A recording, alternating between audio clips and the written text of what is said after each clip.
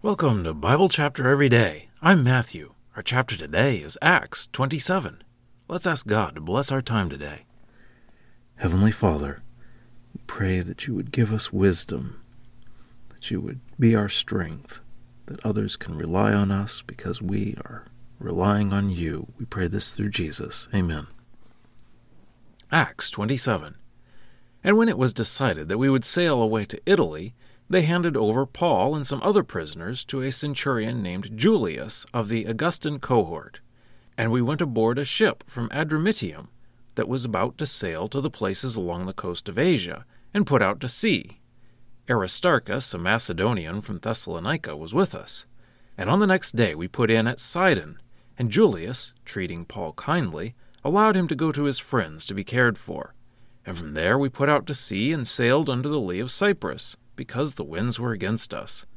And after we had sailed across the open sea along Cilicia and Pamphylia, we put in at Myra in Lycia. And there the captain found an Alexandrian ship sailing for Italy, and put us on board it. And sailing slowly, in many days and with difficulty we came to Cnidus, because the wind did not permit us to go further. We sailed under the lee of Crete, off Salmon, and sailing along its coast with difficulty, we came to a place called Fair Havens, near which was the town of Lasea. And because considerable time had passed and the voyage was now dangerous, because even the fast was already over, Paul strongly recommended, saying to them, "Men, I perceive that the voyage is going to end with disaster and great loss, not only of the cargo and the ship, but also of our lives." But the centurion was convinced even more by the shipmaster and the ship owner than by what was said by Paul. And because the harbor was unsuitable for spending the winter in, the majority decided on a plan to put out to sea from there, if somehow they could arrive at Phoenix, a harbor of Crete, facing toward the southwest and toward the northwest, to spend the winter there.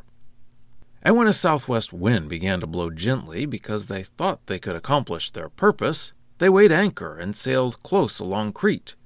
But not long afterward a wind like a hurricane, called the northeaster, rushed down from it. And when the ship was caught and was not able to head into the wind, we gave way and were driven along. And running under the lee of a certain small island called Cauda, we were able with difficulty to get the ship's boat under control. After hoisting it up, they made use of supports to undergird the ship, and because they were afraid lest they run aground on the Syrtis, they lowered the sea anchor and thus were driven along. And because we were violently battered by the storm, on the next day they began jettisoning the cargo. And on the third day they threw overboard the gear of the ship with their own hands. But when neither the sun nor stars appeared for many days, and with not a little bad weather confronting us, finally all hope was abandoned that we would be saved. And because we were experiencing lack of appetite, at that time Paul stood up in their midst and said, "Men, you ought to have followed my advice not to put out to sea from Crete, and thus avoided this damage and loss. And now I urge you to cheer up, for there will be no loss of life from among you, but only of the ship. For this night an angel of the God whose I am, and whom I serve, came to me, saying, 'Do not be afraid, Paul. It is necessary for you to stand before Caesar, and behold, God has graciously granted to you all who are sailing with you. Therefore keep up your courage, men, for I believe God that it will be like this, according to the way it was told me. But it is necessary that we run aground on some island.' And when the 14th night had come, as we were being driven in the Adriatic Sea about the middle of the night, the sailors suspected that they were approaching some land. And taking soundings, they found 20 fathoms. So going on a little further and taking soundings again, they found 15 fathoms. And because they were afraid lest somewhere we run aground against rough places, they threw down 4 anchors from the stern and prayed for day to come. And when the sailors were seeking to escape from the ship, and were lowering the ship's boat into the sea, pretending as if they were going to lay out anchors from the bow, Paul said to the centurion and the soldiers, 'Unless these men remain with the ship, you cannot be saved.' Then the soldiers cut away the ropes of the ship's boat and let it fall away. And until the day was about to come, Paul was urging them to take some food, saying, 'Today is the 14th day you have waited anxiously, and you have continued without eating, having taken nothing. Therefore I urge you to take some food, for this is necessary for your preservation, for not a hair of your head will be lost.'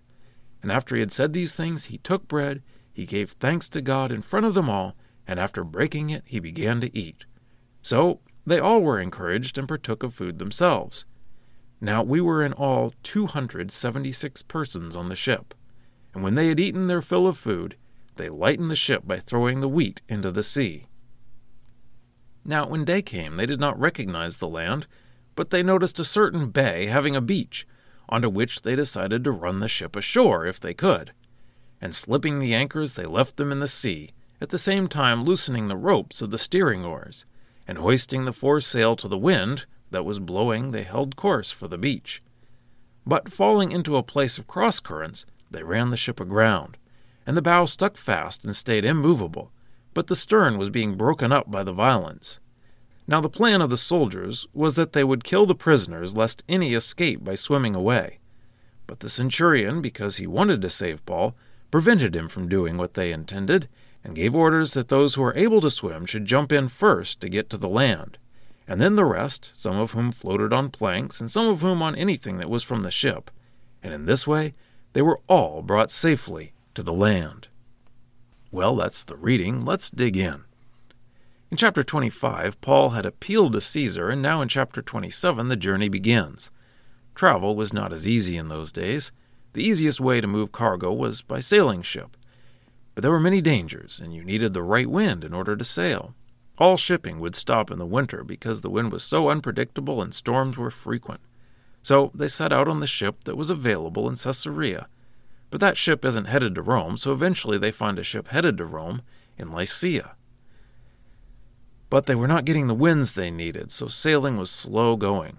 They finally make it to the island of Crete, and Paul suggests that they don't go any further.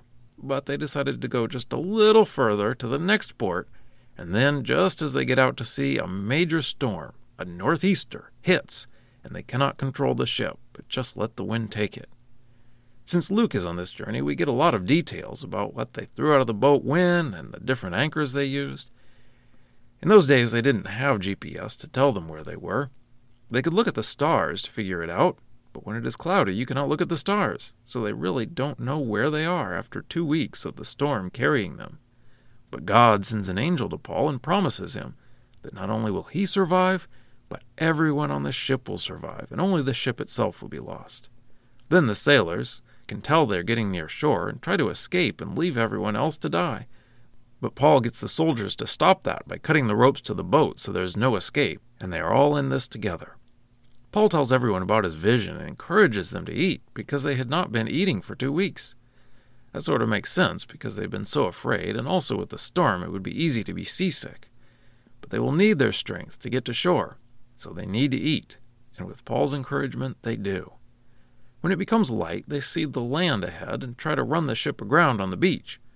But they get stuck part way to shore, and the currents are breaking the boat apart. The soldiers want to kill the prisoners because the punishment for letting a prisoner escape is to have the punishment that the escaped prisoner should have. But the centurion, who's in command of the soldiers, does not allow this because he doesn't want Paul killed. So, just as God promised, they all swim or float to shore on pieces of the ship and no one dies. We find out there are 276 people on the ship, which is a lot of people to be on one wooden ship. And now for a deeper dive. Luke shows Paul as being the one emotionally stable person in this storm. When storms hit our lives, it shows what we can count on. And a lot of these people are scared and don't have anything to count on. The sailors try to escape and leave everyone to die. The soldiers want to kill the prisoners to save themselves. But Paul is giving good advice, telling everyone to eat and not panic. Paul is the stable person here, but he's only that way because of God. He has a promise from God, so he can be sure of that. God is the only one we can count on in life. If we have faith in God and have God's help, he can make us like Paul, steady in trouble so that others can count on us, because we are holding on to God to steady ourselves. Scripture quotations are from the Lexham English Bible. Copyright 2012, Logos Bible Software. Lexham is a registered trademark of Logos Bible Software.